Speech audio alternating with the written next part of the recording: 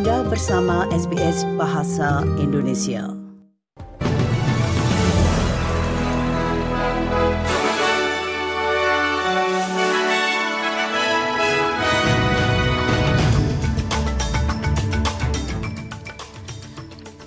Warta Berita Radio SBS untuk hari Senin tanggal 26 September.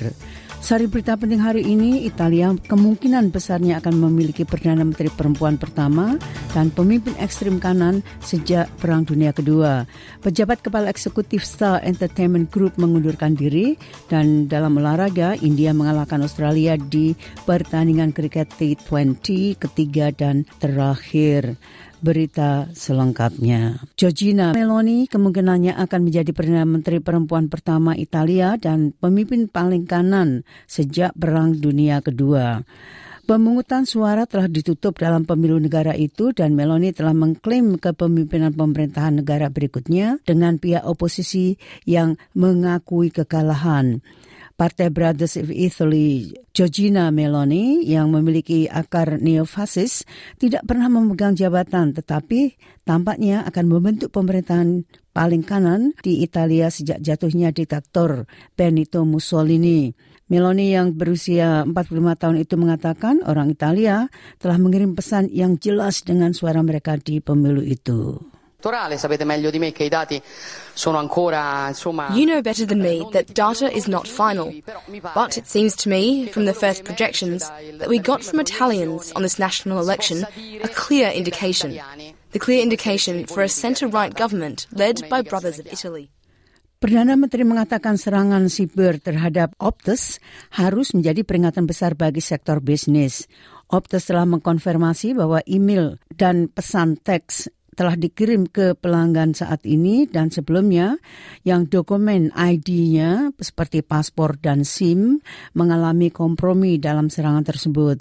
Pemerintah diharapkan untuk segera mengumumkan langkah-langkah keamanan baru yang akan memastikan bahwa bank-bank diberitahu lebih cepat ketika terjadi pelanggaran data sehingga rekening dapat lebih aman.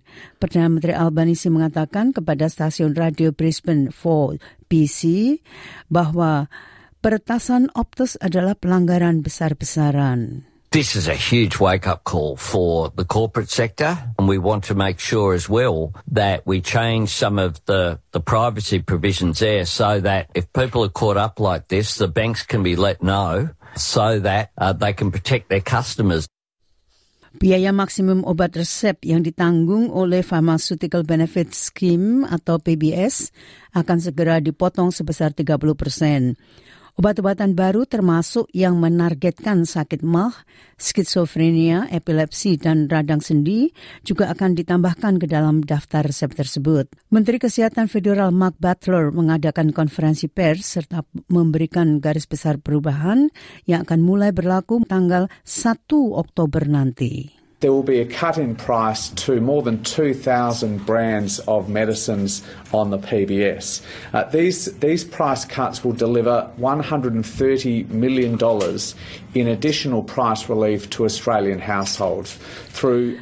Pemerintah Albanese akan menindak penghindaran pajak multinasional untuk membantu mengatasi tekanan anggaran dan keadaan ekonomi yang mengerikan.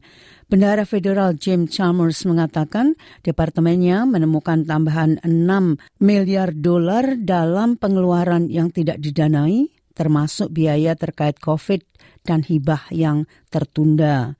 Berbicara kepada ABC, Dr. Chalmers mengatakan bahwa Australia tidak kebal terhadap penurunan ekonomi global karena menghadapi meningkat biaya pembayaran hutang negara. The global situation's deteriorating and the challenges in the global economy in the US, the UK, China, Europe and elsewhere, those challenges are intensifying rather than dissipating and we won't be completely immune. Nah, pejabat kepala eksekutif Star Entertainment Group, Jeff Hawke, telah mengundurkan diri. Itu terjadi 2 minggu setelah penyelidikan yang menganggap kelompok kasino tidak layak untuk memegang lisensi New South Wales. Perusahaan itu diberi waktu 14 hari untuk melakukan pembelaan kasusnya, mengapa harus diizinkan untuk mempertahankan izin operasi di negara ini. Tanggal pasti kepergian Jeff Hawke belum diumumkan. Protes kekerasan terus berlanjut di Iran dan di seluruh dunia dipicu oleh kematian Mahsa Amini. Wanita berusia 22 tahun itu meninggal dalam tahanan polisi setelah ditangkap oleh polisi moral Iran yang mengatakan dia mengenakan jilbabnya secara tidak benar. Protes atas kematiannya telah terjadi di setidaknya 46 lokasi di Iran dan di luar kompleks PBB di Kurdistan, Irak, di beberapa bagian Perancis, Yunani, Inggris, dan Amerika Serikat. Aktivis dan disiden Irak Masih Alinejad mengatakan penolakan terhadap undang-undang pemakaian jilbab wajib mendapatkan momentum. Clearly, women are in front line, removing their hijab, burning the headscarf, some of them showing their anger by cutting their hair. It's showing their the way of grieving, the way of protesting. Some men and women, shoulder to shoulder, they burn police cars. Why? Because for years and years, these... Sementara itu, Presiden Iran kritis terhadap pembingkaian protes internasional. Presiden Ibrahim Raisi mengatakan Iran menjamin kebebasan berekspresi dan penyelidikan atas kematian Amini telah diperintahkan. The Islamic Republic of Iran rejects some of the double standards of some governments vis-à-vis human rights and sees that as the most important factor which has rendered banal the topic of human rights in the eyes of many. Nah, upaya pembersihan sedang berlangsung di Atlantik Kanada di mana ratusan orang tetap tanpa listrik setelah badai Fiona. Topan pasca tropis bergerak dari Caribbean sebelum menghantam Nova Scotia, Pulau Prince Edward, Newfoundland, Quebec dengan angin kencang, hujan dan ombak. Premier Nova Scotia Tim Houston mengatakan upaya pembersihan akan menjadi usaha besar. We know that the climate is changing for sure. We're seeing, you look around the world, you're seeing fires, storms. Certainly this is a historic storm for this province. There's no question about that. The damage is significant.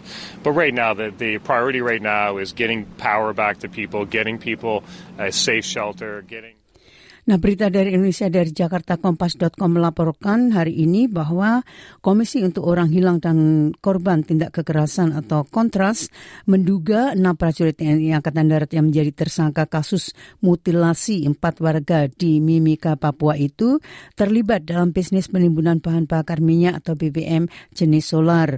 Bisnis penimbunan solar itu diduga dijalankan bersama dengan salah satu tersangka lainnya dari kalangan sipil berinisial C. Terkuaknya kegiatan bisnis penimbunan solar tersebut sebagaimana hasil investigasi Kontras yang dilaksanakan pada pertengahan September 2022. Dan dari Jakarta, Detik.com melaporkan hari ini bahwa Anies Baswedan akan melepas jabatannya sebagai Gubernur DKI pada Oktober 2022, namun masih akan menjabat hingga 16 Oktober 2022. Gubernur DKI itu mengatakan dirinya tidak akan memperpanjang jabatannya sebagai gubernur.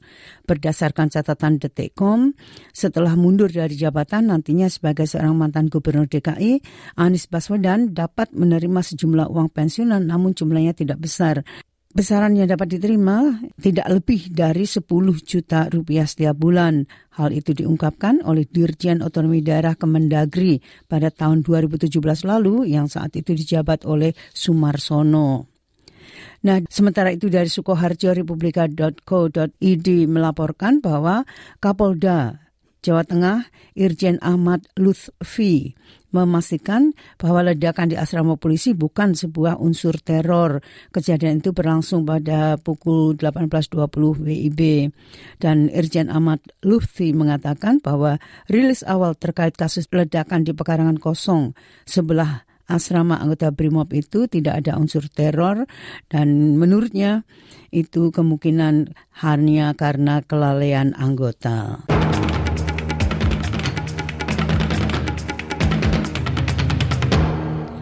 Nah, beralih ke berita olahraga, pertandingan kriket T20 ketiga dan terakhir antara Australia dan India berakhir dengan kemenangan India dengan 6 wiket. Cameron Green dari Australia memperoleh skor 52 dari 21 bola. Sementara itu tim David membuat 54 skor saat Australia mencapai skor 186 dengan 7 pemain yang sudah keluar. India berhasil mencapai target itu dengan 1 bola tersisa. Sementara itu Pakistan telah mengalahkan Inggris dengan 3 run dalam pertandingan T20 mereka di Karachi. Dan Rihanna akan menjadi penyanyi utama di acara Halftime Super Bowl 2023. Penyanyi itu tidak tampil di depan umum sejak Grammy Awards 2018. Ini akan menjadi pertunjukan tahun pertama pada paruh waktu permainan pada bulan Februari 2023 mendatang yang akan disponsori oleh Apple Music, bukan Pepsi.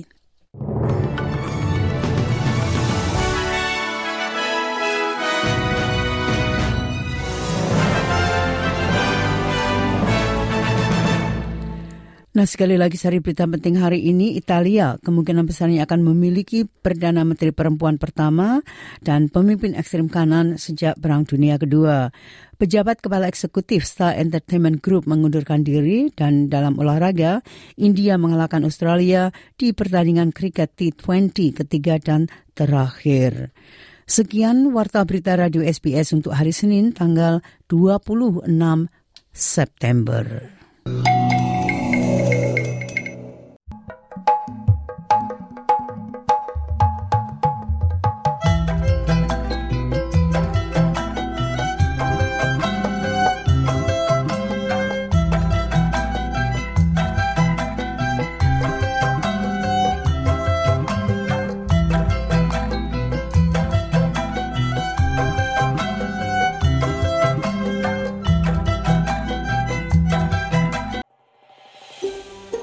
Anda ingin mendengar cerita-cerita seperti ini? Dengarkan di Apple Podcast, Google Podcast, Spotify, atau dimanapun Anda mendapatkan podcast Anda.